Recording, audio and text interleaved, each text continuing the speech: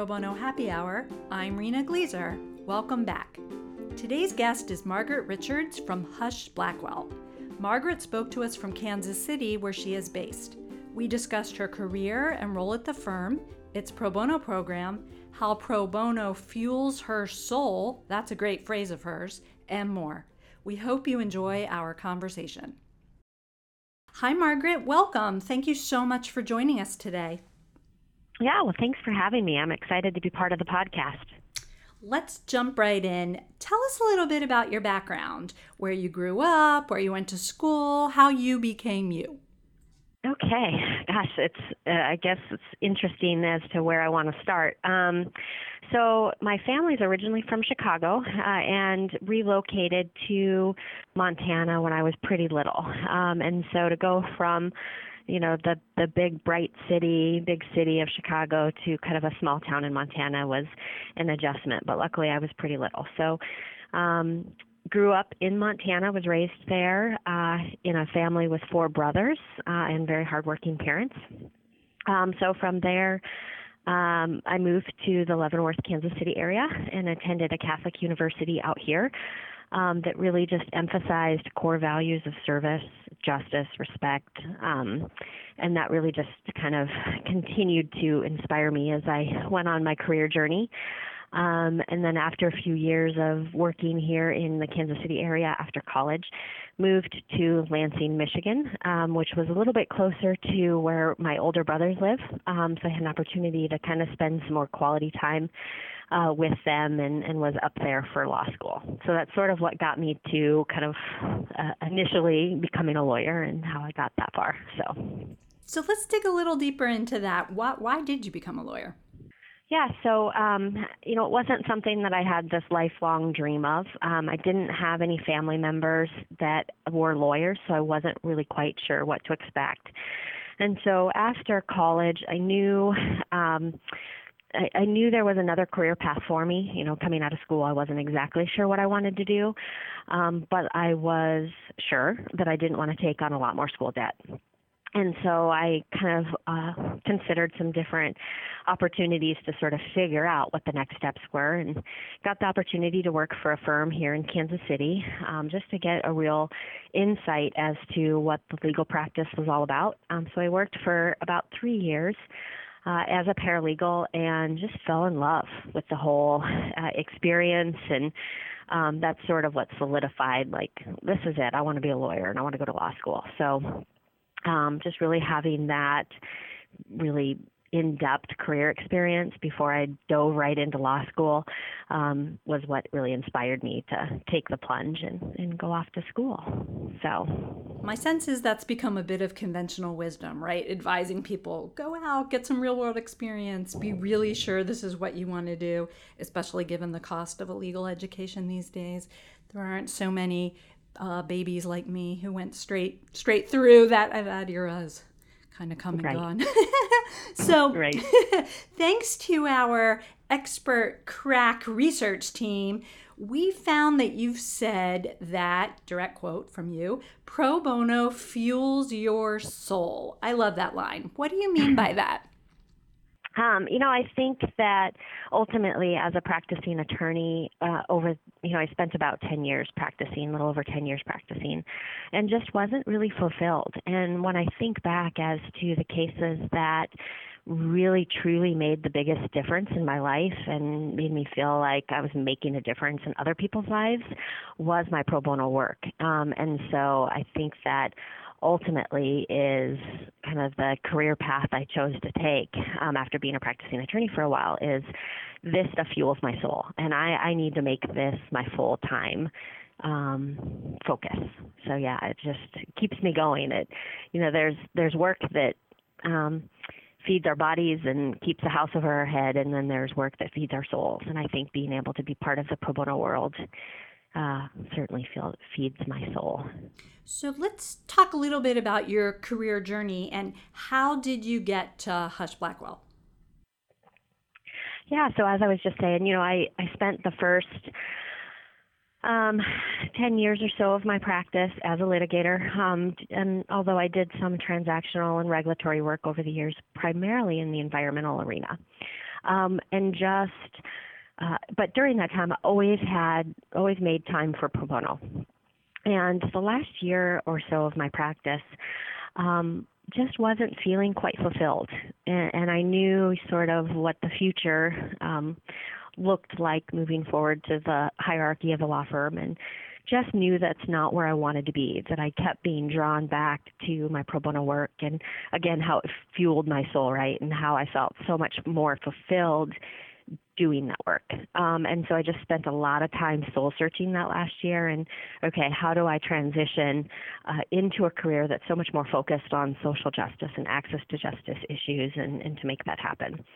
And so luckily for me, Husch Blackwell had decided about that time to create a full-time director of pro bono services position. They had somebody in this role who was just amazing before I got here, but she wore many, many different hats. And so when she took an opportunity at another firm, Husch decided they wanted somebody committed to doing the pro bono work here at the firm full-time, and really just sort of directing and managing that program full-time. So it opened this huge door for me and really fulfilled that need that I was looking for to be able to do this work full-time. That's awesome. And we'll do a shout out to Jenny Schwindeman. She left a good legacy for you. And I remember meeting you right when you were starting, right? Sort of very early in your tenure as you took up the baton and enlarged your portfolio at the firm. So before we talk more about your role and your job, could you tell us a little bit about the firm for people who aren't familiar with it? Yeah, so Husch Blackwell is an industry-focused firm, and so it's a little bit different setup than some other firms. So we actually are divided up into strategic business units. So the ultimate focus of our attorneys is sort of getting to be experts in a particular industry. And then within that industry group of experts, they are divided up a little bit more traditionally, as firms typically are, into practice specialties. But so the overall reaching goal of the firm is to be industry focused. So that's kind of what drives us and leads us. We have a little over 700 lawyers across 18 different offices.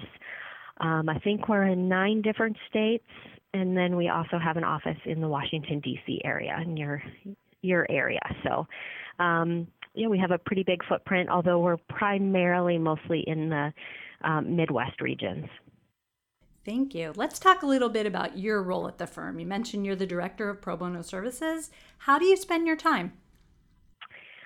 Yeah, so this is an interesting one, and I think as many people have heard on your podcast in the past, and being a listener of your podcast, I certainly heard this on numerous occasions as well, is that, every day is different. Which is just, I think, keeps this job fresh and exciting and that kind of stuff. So most of my time is spent administering the pro bono program. So this includes opening and approving new pro bono cases, recruiting attorneys and paralegals to work on those cases, and then working hand in hand with our firm leadership to promote and encourage pro bono engagement.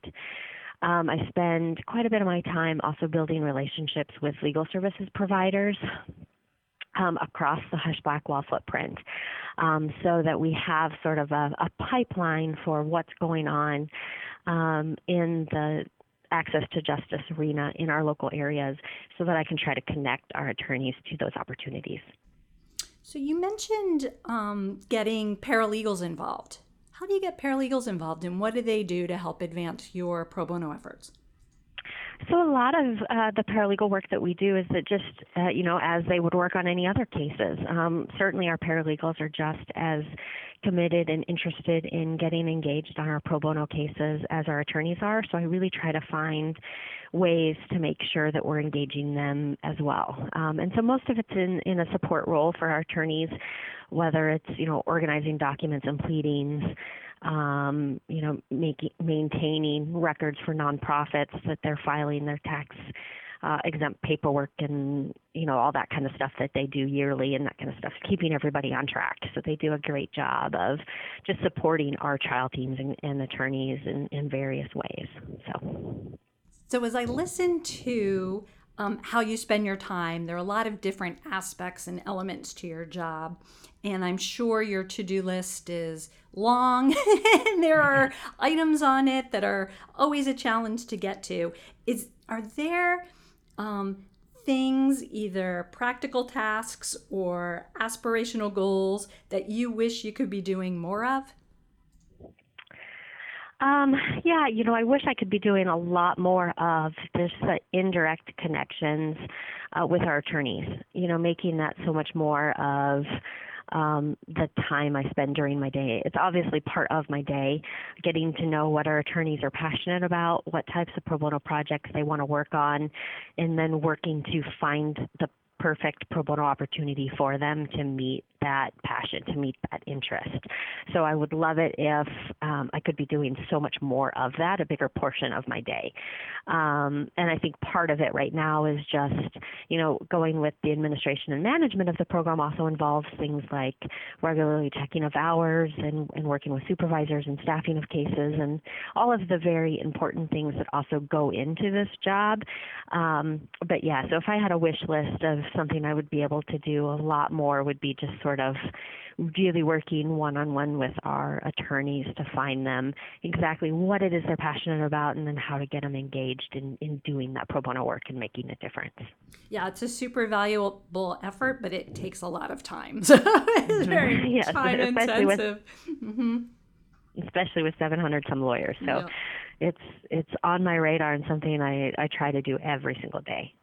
So tell me what you enjoy most about your job. What are the favorite things that you get to do? I think my favorite thing is really just seeing how pro bono has impacted our attorneys. I mean, certainly from the quote we talked about earlier, it feeds my soul, right? I know the difference pro bono work has made in my life. And so being able to see other attorneys experience some of that as well and just grow in their own careers, whether they call me because they had this great opportunity to argue, an oral argument in front of the Seventh Circuit. And they want to be an appellate lawyer and getting that opportunity right away early on in their career, and just the excitement that comes through the attorney's voice. Because I was able to help this person, but I also got this great experience and, knowing that it's also making such a significant impact on others' lives. It's whether it's the clients that we're serving or it's our attorneys that are getting these great experiences and are feeling the rewards from doing the work. I think that's one of my favorite just aspects of what I get to do. So piggybacking on that, the enjoyment, the satisfaction that you see in having the attorneys and others at the firm have great experiences, how do you make the case, right? What have you found works best to incentivize and encourage lawyers at the firm to do pro bono work, especially people who maybe haven't gotten involved so far? Do you have any tricks or tips that you found to be especially effective? Yeah, so I think there's a couple different areas that I've tried to sort of do to incentivize some of the pro bono work. Ultimately, I think one of the areas is really just trying to highlight the wonderful professional development skills, in particular our young lawyers gain from doing pro bono. I think that helps to incentivize the younger lawyers to get involved because they're excited to get that chance to take or defend depositions, to go to court early on and really have direct client work so early on in their careers. And so just to be able to highlight those stories and this great professional development skills they're getting out of that, and making sure I'm communicating with their supervisors that they got to do this and this is what they learned from it and this is how they felt, just being able to share those experiences, working with them to highlight this great pro bono work they're getting to do, whether it's in, articles in local bar journals for them, highlighting their work through, numerous pro bono awards that are available throughout the country, so that they're getting that recognition for this great work that they're doing. I think another great way that I'm able to incentivize some of our lawyers is we have some firm leaders who just are very passionate about pro bono work and make it a very big part of their own careers here. And so highlighting the fact that, for example, our office managing partner for our Omaha office both the one who, just left that role and the person who was just appointed to that role.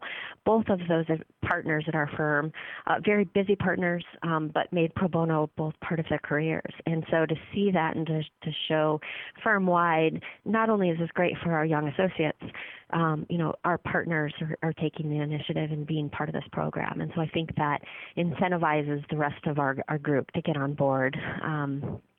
And so it's certainly a struggle because it doesn't work for everybody. And so trying to figure out what's going to get everybody engaged is something I'm working on. But ultimately seeing these great examples of attorneys, young and experienced, I almost said old, young and experienced, doing this work is just, I think, the biggest way that we can really encourage others that to get engaged, because it certainly makes a huge difference to our clients.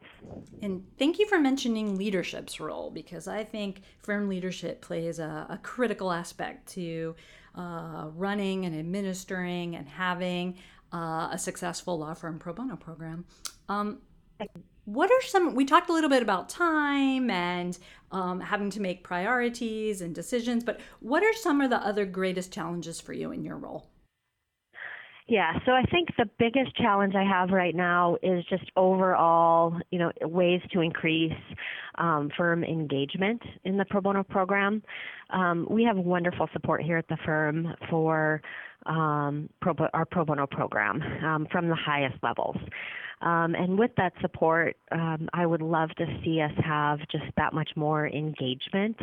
And, as many of us know, attorneys are busy. And so finding time, even for those busiest attorneys, and matching them with just the right pro bono opportunity that fits their interest and fits their time availability, I think is one way I can sort of attack that challenge. But certainly that's my biggest challenge right now is how do I get that much more engagement across the firm? We've got the people who are extremely committed and raise their hand often, but how do I reach those people that maybe have never taken on a pro bono case and encourage them to do so? Speaking of across the firm, you mentioned that the firm has 18 offices. By the time this episode airs, maybe it'll be 19, 20, right? Who knows? How do you manage them all from Kansas City? Yeah, so that is quite tricky. My first year here, I spent quite a bit of my time just traveling amongst our offices and getting to know those attorneys, getting to know the local legal services entities and access to justice committees or commissions or whatever it may be in those local areas, and building those relationships early on. So there was quite a bit of travel in my first year, just like I said, getting to know my colleagues, getting to know the legal environment in those areas. So that had a lot to do with it. On my wish list is actually implementing a pro bono liaison program, which would have an attorney in our local offices that's sort of responsible for helping to recruit and engage and encourage pro bono at that local level. I think that's going to be really helpful, especially since I'm trying to kind of develop and lead this program from Kansas City. I obviously can't be everywhere where we have our offices. And so having somebody that understands, what might be happening in Denver, which is going to be very different than what's going on in Chattanooga or Madison, Wisconsin, or, some of the other places that we're at. And so having that local liaison, I think, is going to be pretty key to helping that. We certainly have some attorneys who've taken that upon their initiative and have done that on their own, and we're seeing some success in our pro bono work in those offices where that's happened. So I hope to just sort of expand upon that in a very strategic way moving forward. Great. So listeners, stay tuned. We'll have Margaret back to talk about the firm's liaison program when it is up and running, and she's got some best practices and tips for us on that front. I want to kind of deep dive a little into Kansas City. I have such happy memories of our law firm project trip to Kansas City. So I want to reminisce in my mind. Will you talk a little bit about the pro bono and access to justice culture there? What's going on? What are the most pressing legal needs? What have you seen change and evolve? What's going on in the community? Yeah, so, Kansas City is it's a very philanthropic city, and it's so wonderful to be part of the pro bono community here because it's certainly no exception to that. I know a number of my Kansas City colleagues have mentioned this on the podcast before, in that Kansas City has a unique local rule. So if you are an attorney here and you practice, you have an office in Kansas City, specifically Jackson County, or you live in Jackson County, you're automatically added to this juvenile court abuse, neglect, and delinquency court appointment list. So as a result, most of the large firms here in Kansas City have had a dedicated pro bono attorney that specializes in this work, and they've had somebody in that role for a very long time. So Kansas City just continued, I think, to expand sort of that pro bono engagement here in the city. To much other different areas, because obviously Kansas City, like many of our other places, does have access to justice issues, and there's still a great need for attorneys to volunteer to help close that justice gap.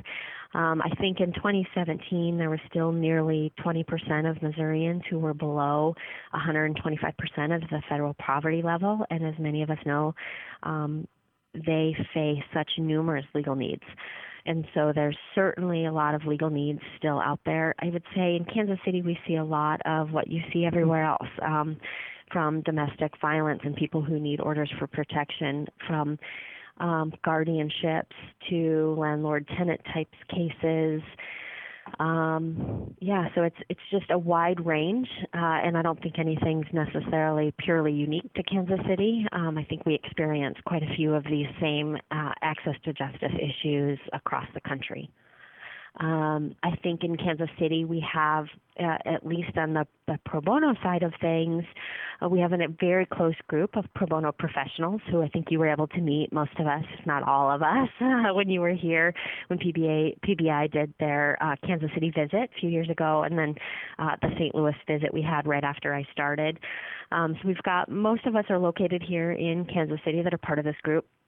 We have two that we've adopted from the St. Louis area, and then one who actually is with a firm that's headquartered out of Chicago, but happens to live here, so she's been a great addition to our group. And so we collaborate on such a great level to sort of fill this pro bono this access to justice gap that's here in Kansas City. In my experience of being an attorney, law firms tend to be very competitive nature, right? We're vying for clients. We're vying for the key projects and work, and so it's much more competitive.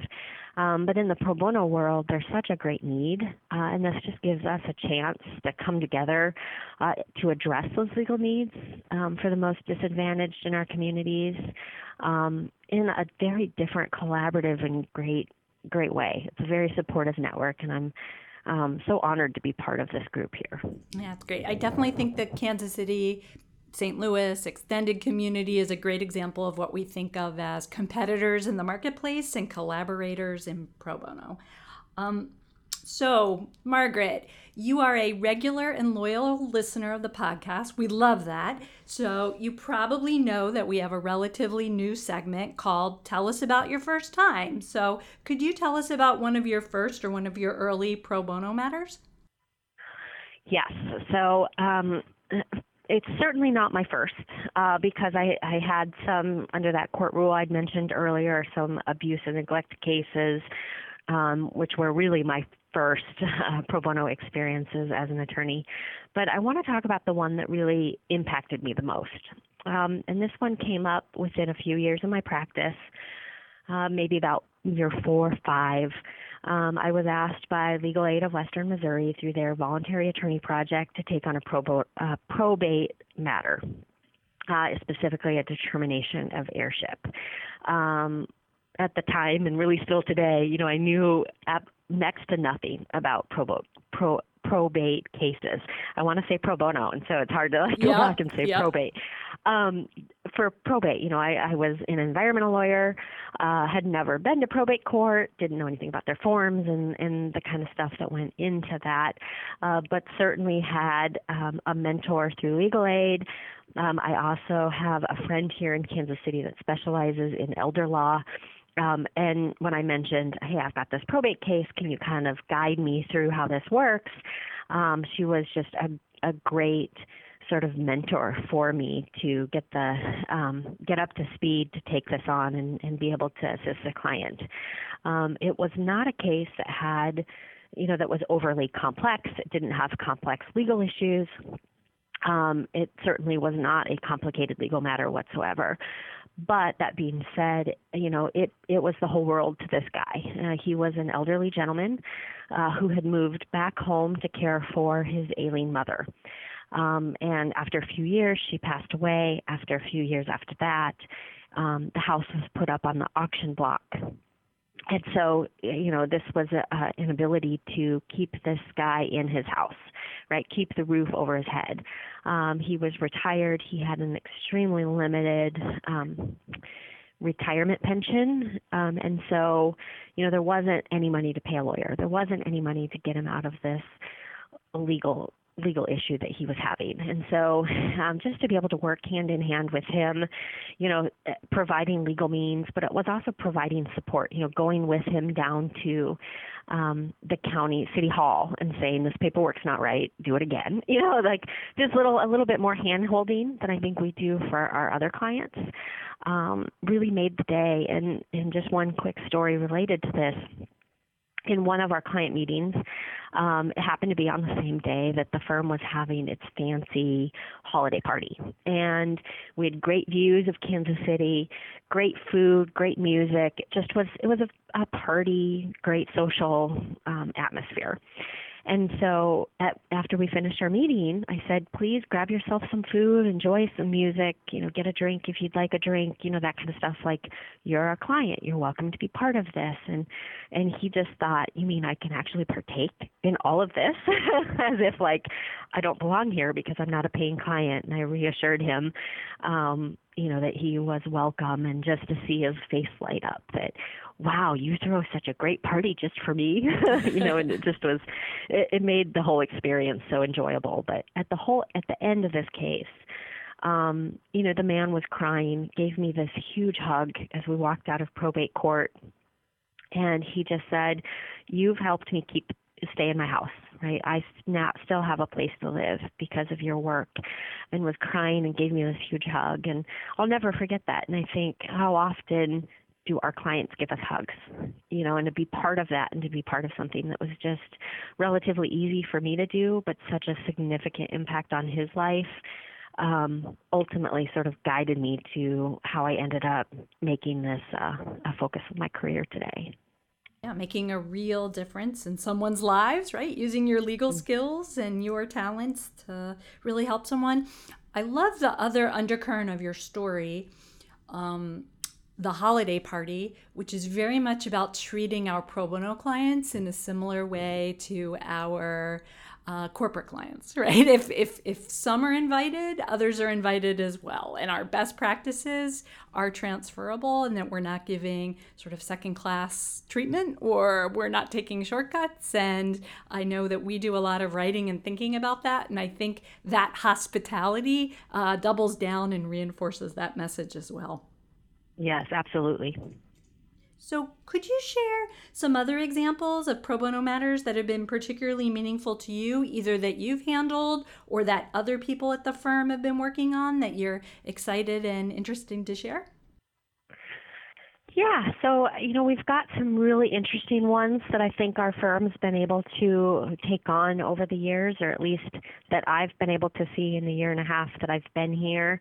One of which was a court-appointed case where our attorneys were asked to represent the family of an Iraqi war veteran who came back from Iraq and had pretty severe PTSD and ultimately committed suicide. And so in this case, it was alleged that there was negligent medical care provided to this veteran. And so really the family was seeking support to help raise this veterans' children, but also trying to make some changes so that other veterans didn't get the same level of care, right? To prevent this problem from happening in the future. And so our attorneys just hit the ground running with this case. It was a senior counsel and then 2 younger associates, and they were able to do expert depositions and discovery and, all of that kind of stuff that we would expect. But they were also able to try this case in federal court and handle experts and handle openings and closings. And for these younger attorneys, it just made a very huge impact, not only on their professional development, but again, on their personal lives. And they were just so happy to be part of that and get the result that they were able to get in that case. So it's so great to see this work in action and how it helps them grow professionally, but also personally as individuals. We've also done other work that, in the pro bono world, it's not all warm and fuzzy, right? There's tough cases. And so we've been involved recently with a partnership with the MacArthur Justice Center on cases here in Missouri that involve juveniles' life without parole. And so working with these individuals as young adults. I would hate even saying young adults because they truly were juveniles.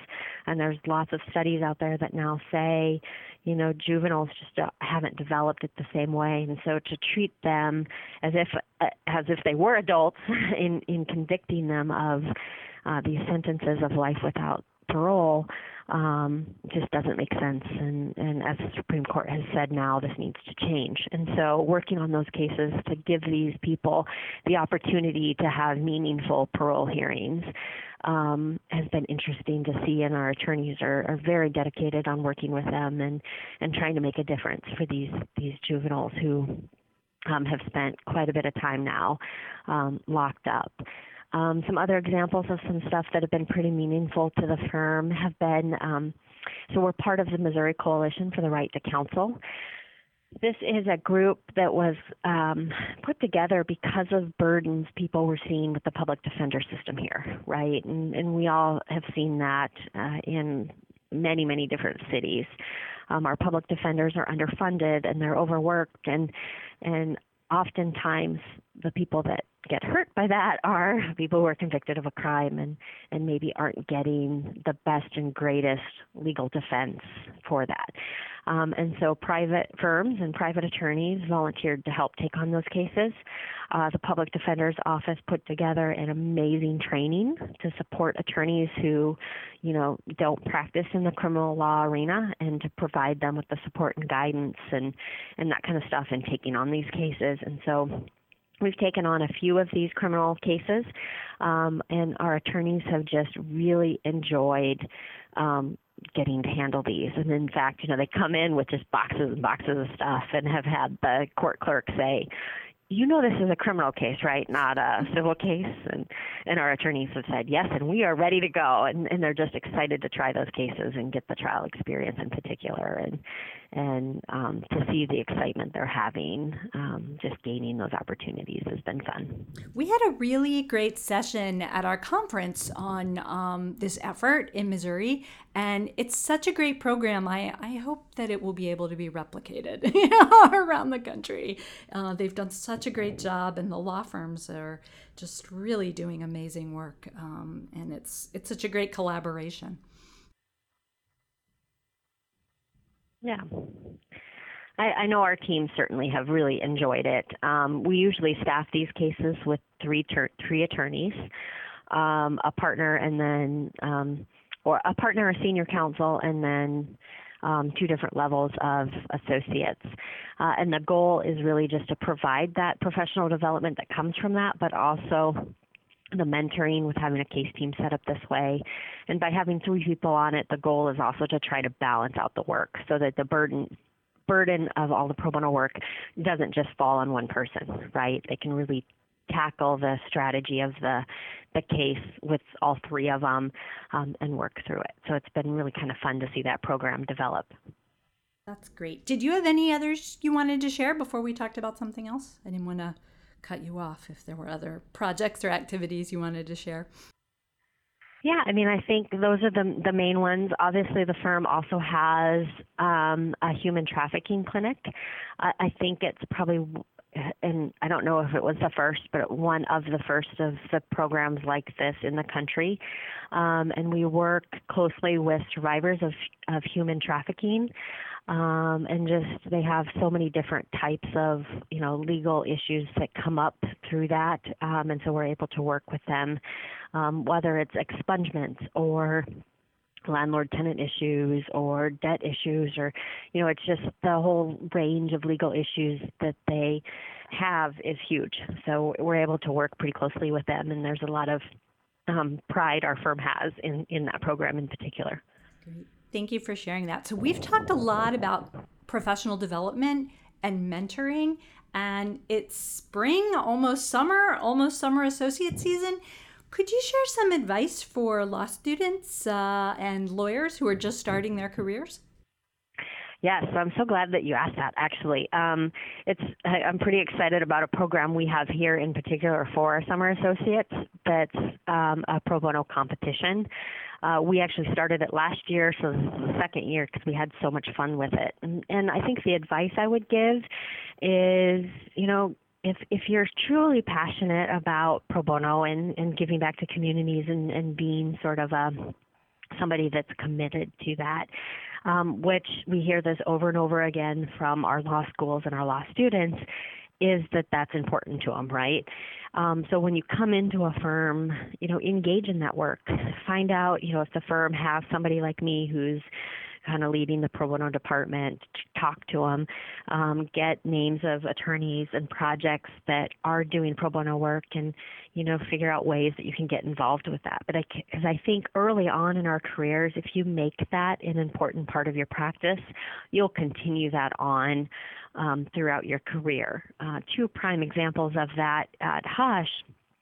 Last year, we were able to implement actually the Hush Blackwell Pro Bono Champion Award. And the two people that we gave that to are senior counsel. They've had long, storied careers here at the firm, just very distinguished attorneys.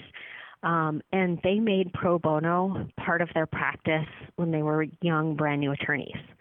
Whether it was them walking down across the street to the local legal aid, 40 years ago, whatever the case may be, and saying, I would like to help, I work at this firm down the street, I would like to volunteer my time, and just getting engaged really early on. And that drove sort of their practice throughout the years. And they always found ways, whether they were really, really busy, they found ways to make pro bono part of their practice early on. And so I think when you come in the door, whether you're a summer associate or a first-year associate, whatever the case may be, engage in what you're passionate about. And I think then you're going to have that much more reward that comes with it, because you're making a difference, and you're truly helping people. That's great advice. So switching gears, Margaret, if you had a magic wand, what one thing would you change about law firm pro bono or access to justice?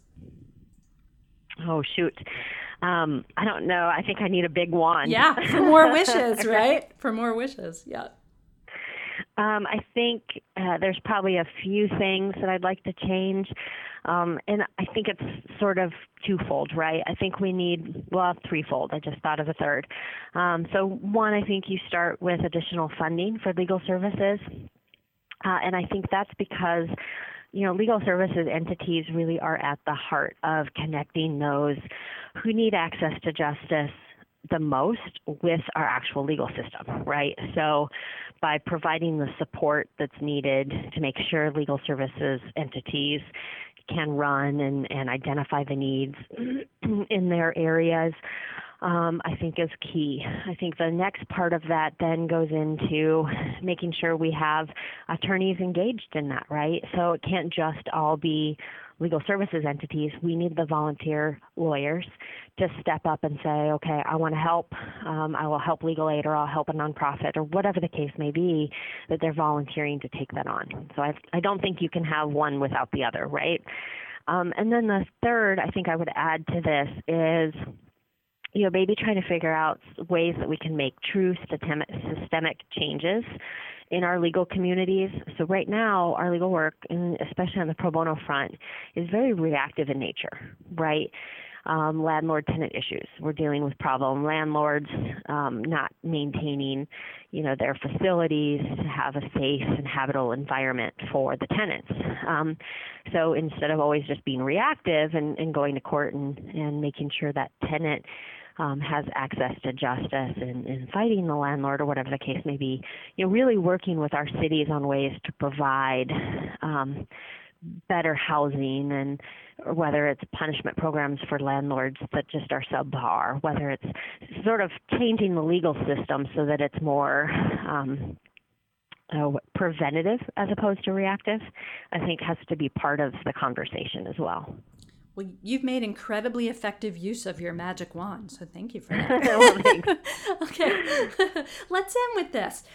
Who is your pro bono or access to justice role model? And maybe you have more than one, and that would be totally cool. Okay. Yeah, so this is probably the hardest question I feel like I've had to answer all day. And it's in part, right, how do you pick just one?